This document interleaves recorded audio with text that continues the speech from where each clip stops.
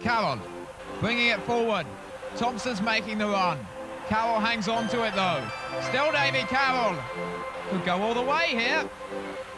Oh, what a goal!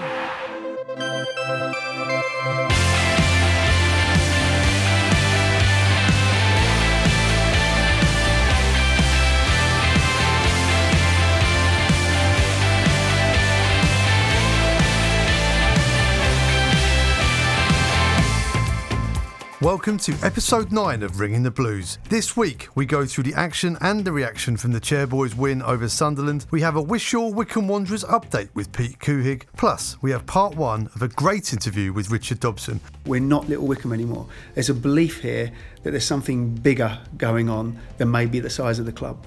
But first, let's head to Mexico City and the results with Uri.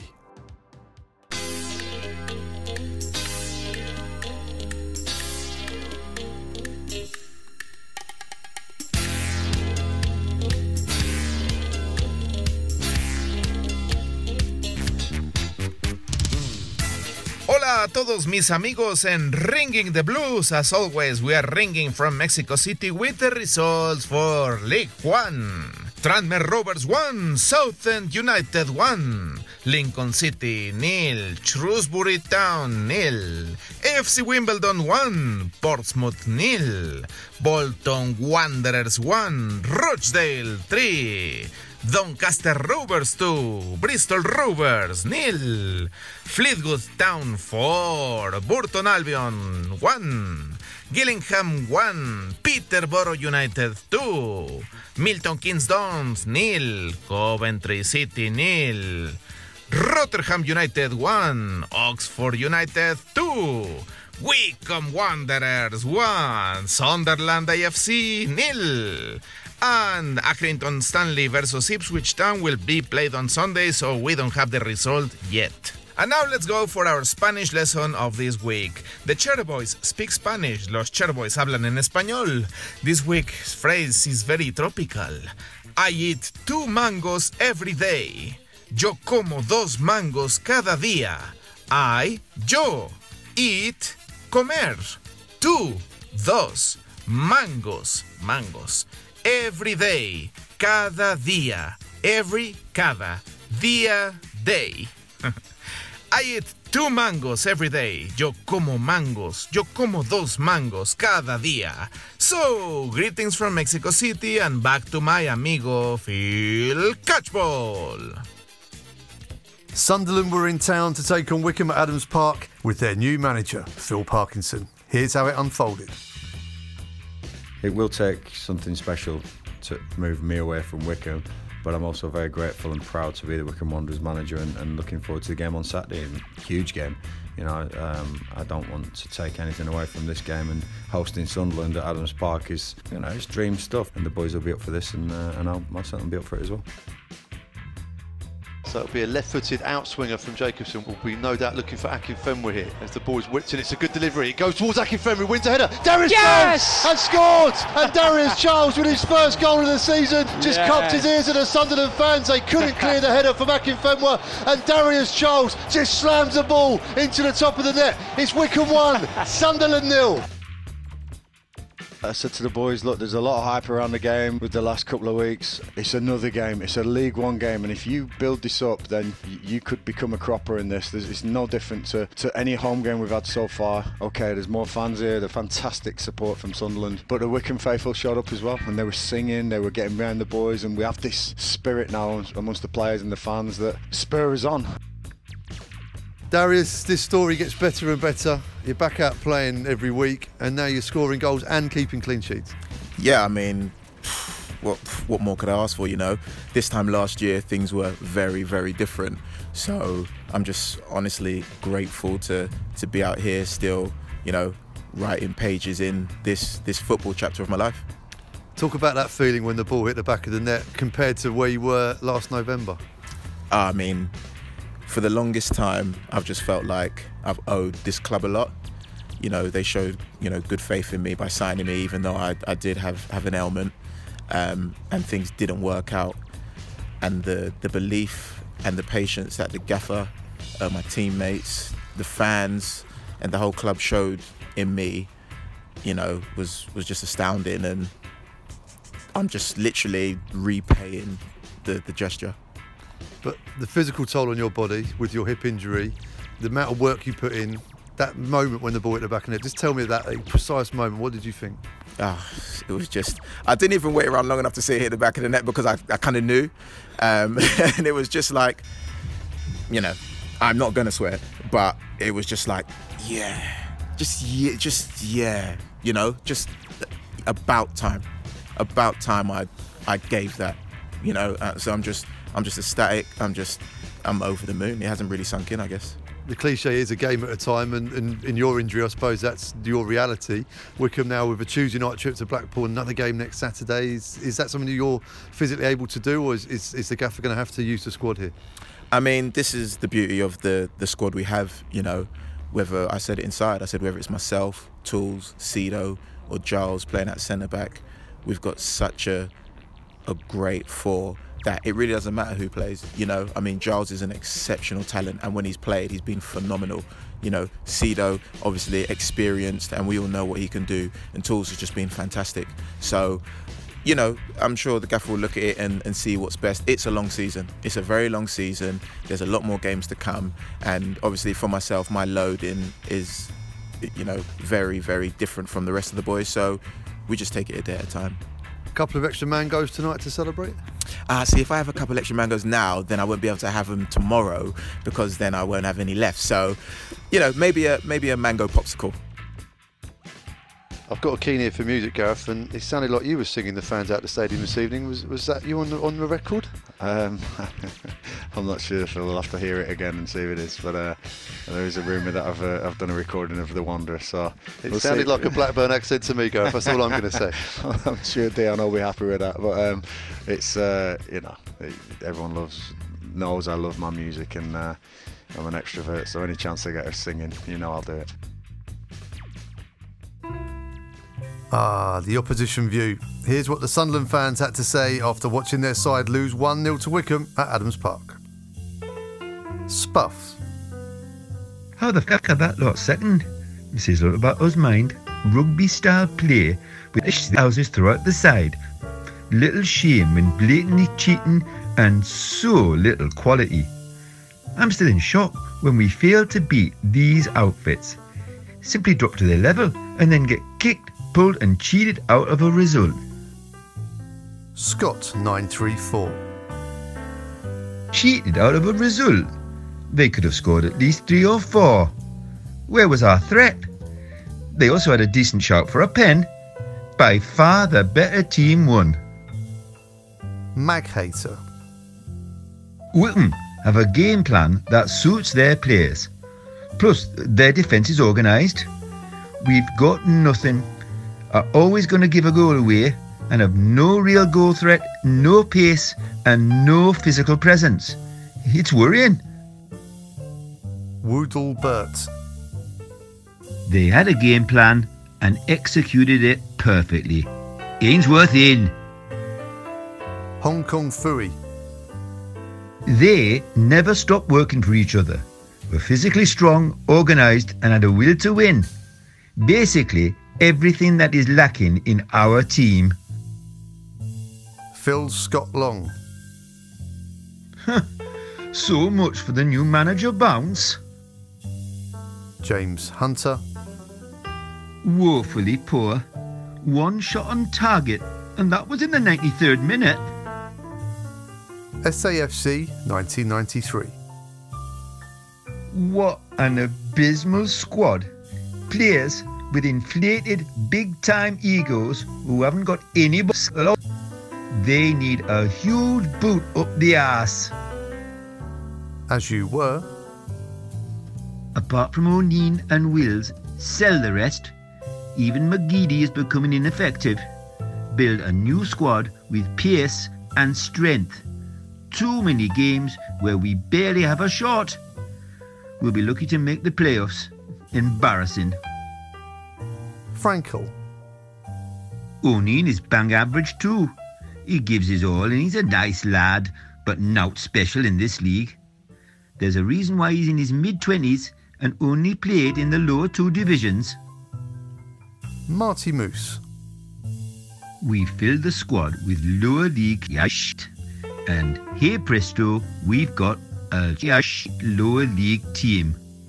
Loads of rank average players with no discernible attributes and zero quality to make us stand out from the rest of the mediocre crap that we're stuck in a dogfight with. Martin S. Buckley. I'd rather have that fat Akinfenwa than Wyke or Grieg. At least he puts himself about. Ian High. Well, that was appalling. No desire shown. Easily outfought for possession. No real drive or ambition to get something from the game. We're miles away from promotion, and if we carry on like this, the playoffs are a distant possibility too. Eric's Gate. Ipswich, Peterborough, Wickham and Fleetwood look like they might stretch it out. But 5th and 6th are still up for grabs. Although you would think that Portsmouth would wake up at some point. This league is not as easy as many purported it to be. A couple of episodes ago, lots of you enjoyed finding out about Wishaw Wycombe Wanderers, the team north of the border that shares the name with the mighty Chairboys. Pete Couhig wanted to find out more, so he drove 500 miles, and he drove 500 more to come back to tell us how he got on in Scotland. It was awesome. It was a beautiful day. It was exactly what you'd expect in Scotland in October. Bright blue skies, cold wind. It was a great pitch that the boys had at the high school, at the local high school, and it was a very Wycombe-esque draw. They had a lot of opportunities. The other team the Glasgow Harps got a goal in the first half, and they just kept fighting back, and it just the whole second half it felt like they were going to get one, and they finally did, and then it kind of felt like they were going to get another one and get one of those Wycombe Wanderer wins. But the boys, they played hard. Some good players on the squad as well. Had a great time after the post-match festivities. We're at the Caledonian Pub, which is an awesome little pub in Wishaw. Just a great group of guys, and very appreciative of the fact that we would come up there and share in their 25th anniversary. They loved the flag from the Wembley playoff final in '94. It was just such a good time. So a guy from New Orleans gets involved with a club just outside London in the UK, ends up going to Scotland to see a team that shares the same name with the club that's just outside London. Football's great, isn't it? It's fantastic. This is exactly the kind of thing that I knew was going to come up when you start trying to get outside of your own little domain, and just reaching out and trying to create relationships and just creating a broader supporter base. Stuff like this, you could never expect it, except for maybe in Scotland, because there's some crazy sobbers up there. I spent a lot of time in Scotland, which is the true north, by the way. North begins north of the wall. Not you Southerners call the guys from Manchester and Liverpool Northerners, but that's not really the true north, Bill. I spend a lot of time in Scotland. I love it. So to have kind of a brother club up there in Wishaw is a really, really, really cool sort of bit of kismet about this whole thing. As we talk, the vote's going on. If you guys are to get in, what are the plans to build stronger links with Wishaw Wycombe Wanderers? Well, one of the things that we talked about, he wants to take his team, he wants to take the squad down here and maybe set up a match against a local squad, which would be awesome. Definitely we need to do it around one of our matches so we can have the boys at a match. But yeah, there's no doubt the relationship is going to continue, and hopefully get us more and more Scottish fans, which we've already. I couldn't go in, so I spent a lot of time in St Andrews. I could not go anywhere in St Andrews without people talking about Wycombe Wanderers. It was insane. I was at a pub Sunday night. There were 20 people in this pub, and 2 of them were from Wycombe. It was nuts. We get everywhere. Wickham, we wander, baby, we wander. There was talk about the 25th anniversary of Wishaw Wickham Wanderers, their change kit. There was talk perhaps of them taking the quarters for that. Is there any developments on that? Yeah, I had a brief discussion with Alex about it. I think one of your ideas was that they should do the quarters in their own colors, which I think is the natural way to do it. Without giving anything away, I'm going to say, I think they're going to do it. Cheers, Pete. Well, Wishaw Wickham Wanderers were in action against Eastfield AFC on Saturday in the West of Scotland Cup. Sadly, they lost 6-0 to last season's finalists in what was always going to be a tough fixture against strong opponents. But come on the Wishy, you go again next weekend.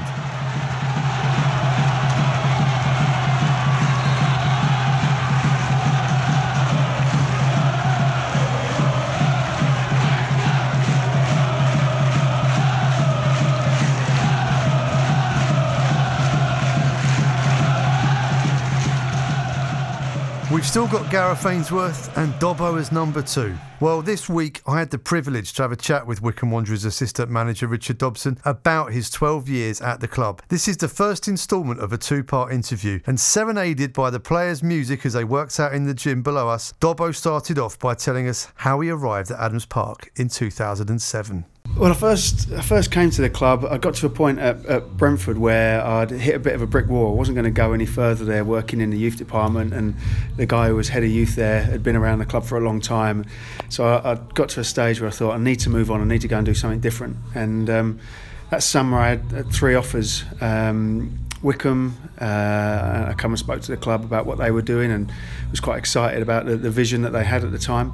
I was encouraged to go and work for the FA by one of the FA tutors, but that wasn't for me really. I wanted to work with players. And then after I'd agreed to come to Wickham, Watford got in touch, and I was actually out on a scuba diving holiday in Egypt and got a call from Watford saying, we think there's something that would interest you here, and will you come and speak to us? And I said, look, I've shaken hands with Wickham, and they said, you haven't signed anything yet, have you? And I said, no, but well, there's nothing done then. And I said, no, look, I've shaken hands and I'm a man of my word. I quite like the sound of the project there, and over I came. And what was that doing then? You were initially in the youth setup here? Yeah, so Centre of Excellence manager. So my job was to oversee the kids from 16 down. But at that stage, there was no youth team manager appointed. So I ended up taking the youth team for the first month of the season. And then Greg Hild came, who was a good guy. I liked him, good guy. So I worked quite closely with him during weekdays, and then oversaw what happened in the evenings with the training schedule with the kids and the coaching staff, and obviously that held me in good stead for what was to come further on. So people talk about the youth system here, and they get a bit misty-eyed now because obviously we don't have it anymore. But this was a real golden period for the club, wasn't it, in terms of the players that came through? And I mean, your hallmarks are all over those. I mean, talk to us about some of those players. Yeah, it was. There was some fantastic work going on, and it's so often the case in youth departments because it's not out there and people aren't hearing about it. You often don't hear a great deal about what is going on, but. There were some wonderful ideas, some great creativity, and I was working with some really terrific staff. Firstly, honest and trustworthy people, but on top of that, some really bright people. One of the best people I worked with was a guy called Dave George, who was in his 60s at the time, had worked with the kids, the babies, all the way through his career, and was just a master at coaching 7, 8s, 9s, 10s, 11s. He was absolutely brilliant, and he set a platform up for the younger age groups, along with Sam Grace, who's now working at Reading, Alex Willis. For the younger age groups here, we recruited heavily on attitude. We looked at the psychological traits of players that came through in their later years, so 18, 19, 20, and decided that the psychology of players was the most important thing. So we recruited on the psychological aspects of these kids, and it proved to be a masterstroke. Our 9s to 12s were outstanding, and it was brilliant to see because at the time everybody was raving over Kadeem Harris and Jordan Ibe, and we were sat here going, there's better, 4 or 5 years younger than them. I actually took Kadeem Harris and Anthony Stewart and that youth team down to training one night, and I said to them, I want you to watch these kids because I want you to understand what's coming through the system 4 or 5 years behind you. And I think they thought it was a bit of a joke at the start. And then when they watched them, they were like, I couldn't do that at their age. That's incredible, some of the things they're doing. So you look at them now, and people like Danny Loader, who's an England international with Reading and was due to go for a big money move over the summer. I'm not sure what happened there. But there's people like him creeping up all over the place now at sort of 17, 18, 19 years of age. It used to be in our system that, unfortunately we've missed out on. I mean, finances well documented why the academy was closed down, but it must have been quite heartbreaking for you, because obviously all the players, all the work you put in, but those relationships you built with them as well. Absolutely, and I've got some heartbreaking stories actually. You know, the night we had the meeting with the parents, there was a little lad. Afterwards, all the parents came and wanted to speak, and how can we help and what can we do. And there was this little lad that waited patiently, and he was a terrific player, under 11 I think at the time, big heart and desire, and I really liked him. And he sat there patiently while all the parents spoke to me, and eventually I got a bit of spare time, and I said to him, "Are you all right, Ben?" And he said, "Why, when you tell us never to give up, are you giving up on us?" And it was like a dagger through the heart, because I would never have wanted to give up on any of them kids. So I worked my backside off to try and keep it alive, and the timing couldn't have been worse, because me and my wife had our first child on the Friday night. The following week, Monday morning, I was in meetings with people trying to keep it alive in some way, shape or form. So, the following week I got to a point where I was suddenly thinking, I've just had a child of my own, and I'm the only one here who could actually affect 100 other people's kids. But I thought to myself, what are you doing? You should be at home with your child and your wife. And that was, as I say, I was the only person at that time that could really try and manipulate things to keep it alive. Unfortunately, it wasn't to be. There's potential investment coming into the club now, and a lot of fans would love to see a youth set-up reignited at Wycombe Wanderers. I mean, the game's changed a lot since those days as well in that short period of time. Is it something that could happen at Wycombe, and it would take a long time, I'd guess? It would. It's not something you can click your fingers, set up and then instantly produce players. It's going to take a period of time to bed it in, and you look at clubs that have started up from scratch in the past, and it takes a good few years to bring anything of any quality through. So it will be a tough to restart, and it's tough now because it's all loaded in the bigger clubs' favour. They've manipulated the system to the point where they get first pick on players, and if they don't get first pick on players, they just come and take them for peanuts. So the days where we could bring Jordan Ibe through from 11 years of age through to 16, and he was obviously well sought after at 14. Another thing that people don't realise is that at 14 years of age he could have walked away to, I think he had Man City, Fulham, Tottenham amongst others that were interested in him.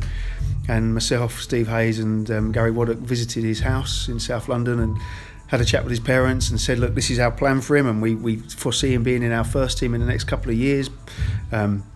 We had him working with a psychologist on one-to-one on his own personal development, because we knew that he was going to move on and he needed them psychological skills to progress. The psychologist worked with his mum to help her with a transition. So there was a whole load of work going on that people don't necessarily see to get him ready to break into a first team at 15 years of age, and then to move on, and obviously a massive move to a massive club. So there was a lot going on in terms of the players that were coming through, that now, would they come through, they'd probably be poached before they got the chance, I would have thought. If you had a magic wand and you could change youth football in this country from the very top, what changes would you make? That's a good question. I think they've got it all wrong. I think what they're doing now is hoarding players at the top clubs. And the great thing about players is that given an opportunity, some of them surprise you. So the ones that you don't necessarily think are the bankers to come through, all of a sudden get a lucky break in the game. Someone gets injured, they get thrown in the first team, and all of a sudden they just come alive. It's their moment, and they take it. And I think what's happening now is that players are getting hoarded at the big clubs. So you've got 30 players in an under-23 squad, and you've got 30 players in an under-18 squad, and you're going, well, there's 60 players for two teams already. Some of them are being stifled when they could be at a Wycombe Wanderers or an Accrington Stanley or whoever it might be, gaining that opportunity. So I think we're stifling people's progression, we're limiting opportunity. They've obviously brought in the under-21 teams into the checker trade to try and give them some of that. But I think what they're noticing is that those players are still a long way away from playing at League 2 and League 1 level. They're getting turned over quite regularly by. We've played so-called weaker sides against the likes of Fulham and West Ham and beat West Ham quite comfortably on a couple of occasions. So I think they're learning now that going out and actually taking the opportunity is really important. Like Alfie Mawson did, like Jason McCarthy, like Dominic Gape, Fred Onyedinma. Going and playing lower league football is a platform for them to go and showcase themselves, and it adds value to what they bring to their own clubs if they go out and have a really productive 6-month loan spell. And that for me is what I would change. I would give the top clubs a certain number of players that they could have, and if you're going to have only 20 players, then they can go and pick the best 20 players, but let the next 10 that are sort of doing nothing at their clubs at the moment go and have a career, or go and try and build a career elsewhere, and it'd be better for clubs like ourselves. Financially, quite difficult to tell someone who's probably quite comfortably off at a young age as a player who's not getting a look in but probably having quite a good lifestyle. Is that an impact on players now? Is that helping? We talked about psychology. It must be quite tough to deal with as a young person. Absolutely. There needs to be more Dominic Gapes in football. So Gapey was on a decent wage for a young player, a really good wage for a young player at Southampton, and he took a huge pay cut to come and have a career, and he said, I want to be a first team player, not a well-off under-23s player. And still, he's still not at the wage, anywhere near the wage that he was on at Southampton, even now, having played, he's got to be 100 and odd games, I would have thought.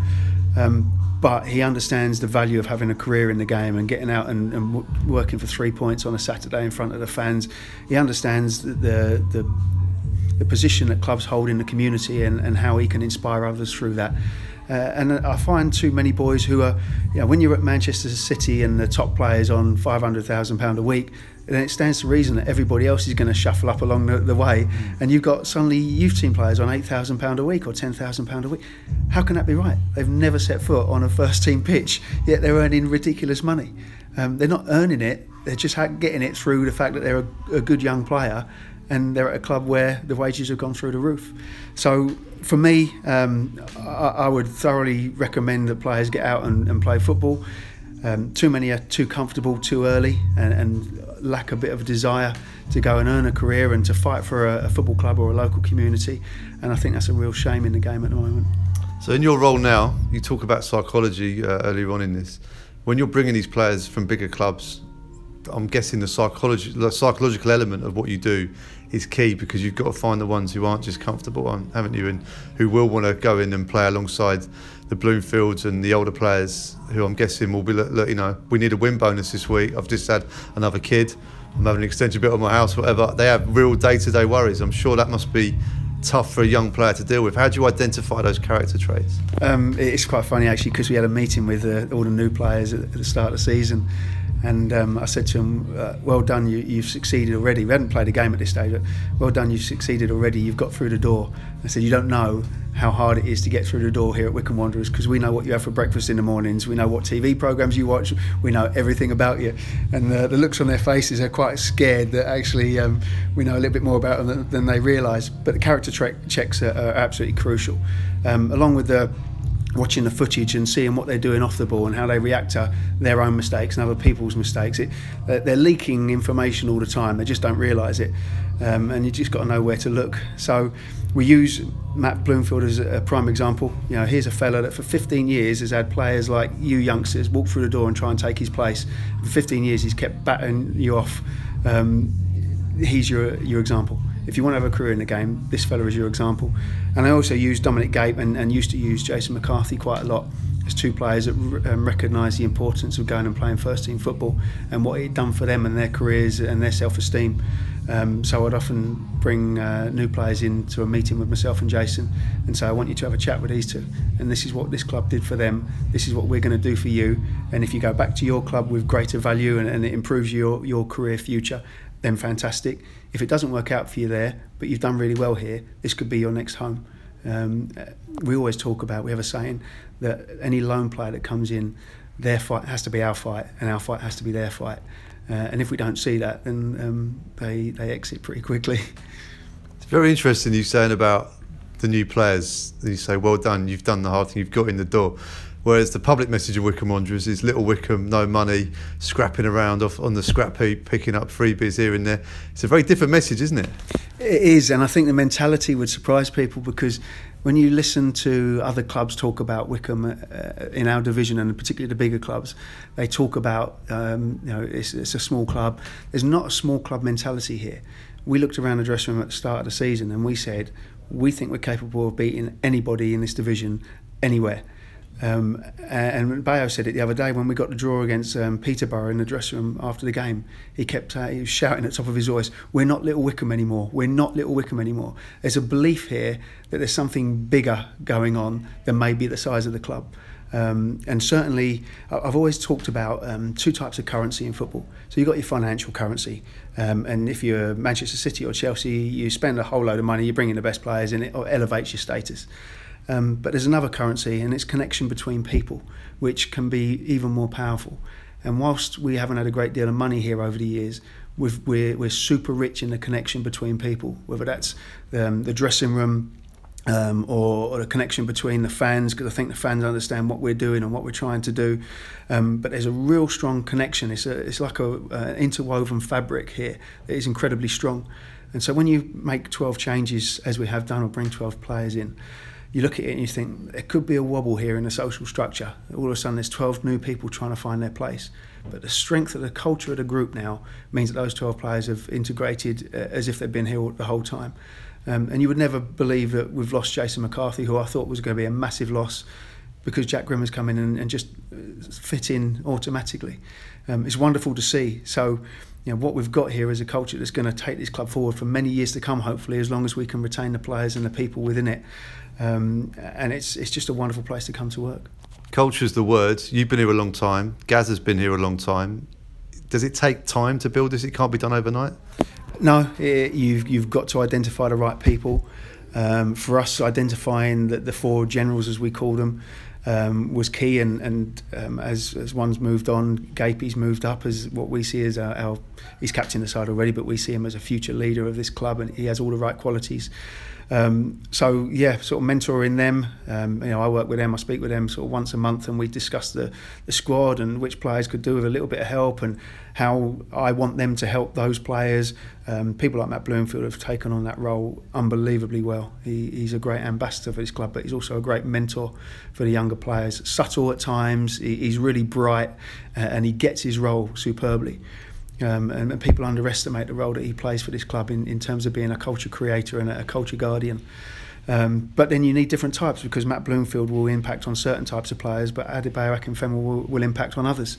So we've got a mixture of personalities in that group and characters, so that we deliberately impact on every single player within the squad, and no one's left in isolation or without any kind of support or help. That's your lot for this episode. Part 2 with Dobbo will be on next week's podcast, and we'll also have all the reaction from the 2 northern away trips this week. Plus, we'll hear from former club chairman and sporting director Andrew Howard. Many thanks to Vital Len, Pete Couhig, Wishaw Wycombe Wanderers, Richard Dobson, and of course you for listening. Take care and come on you Blues.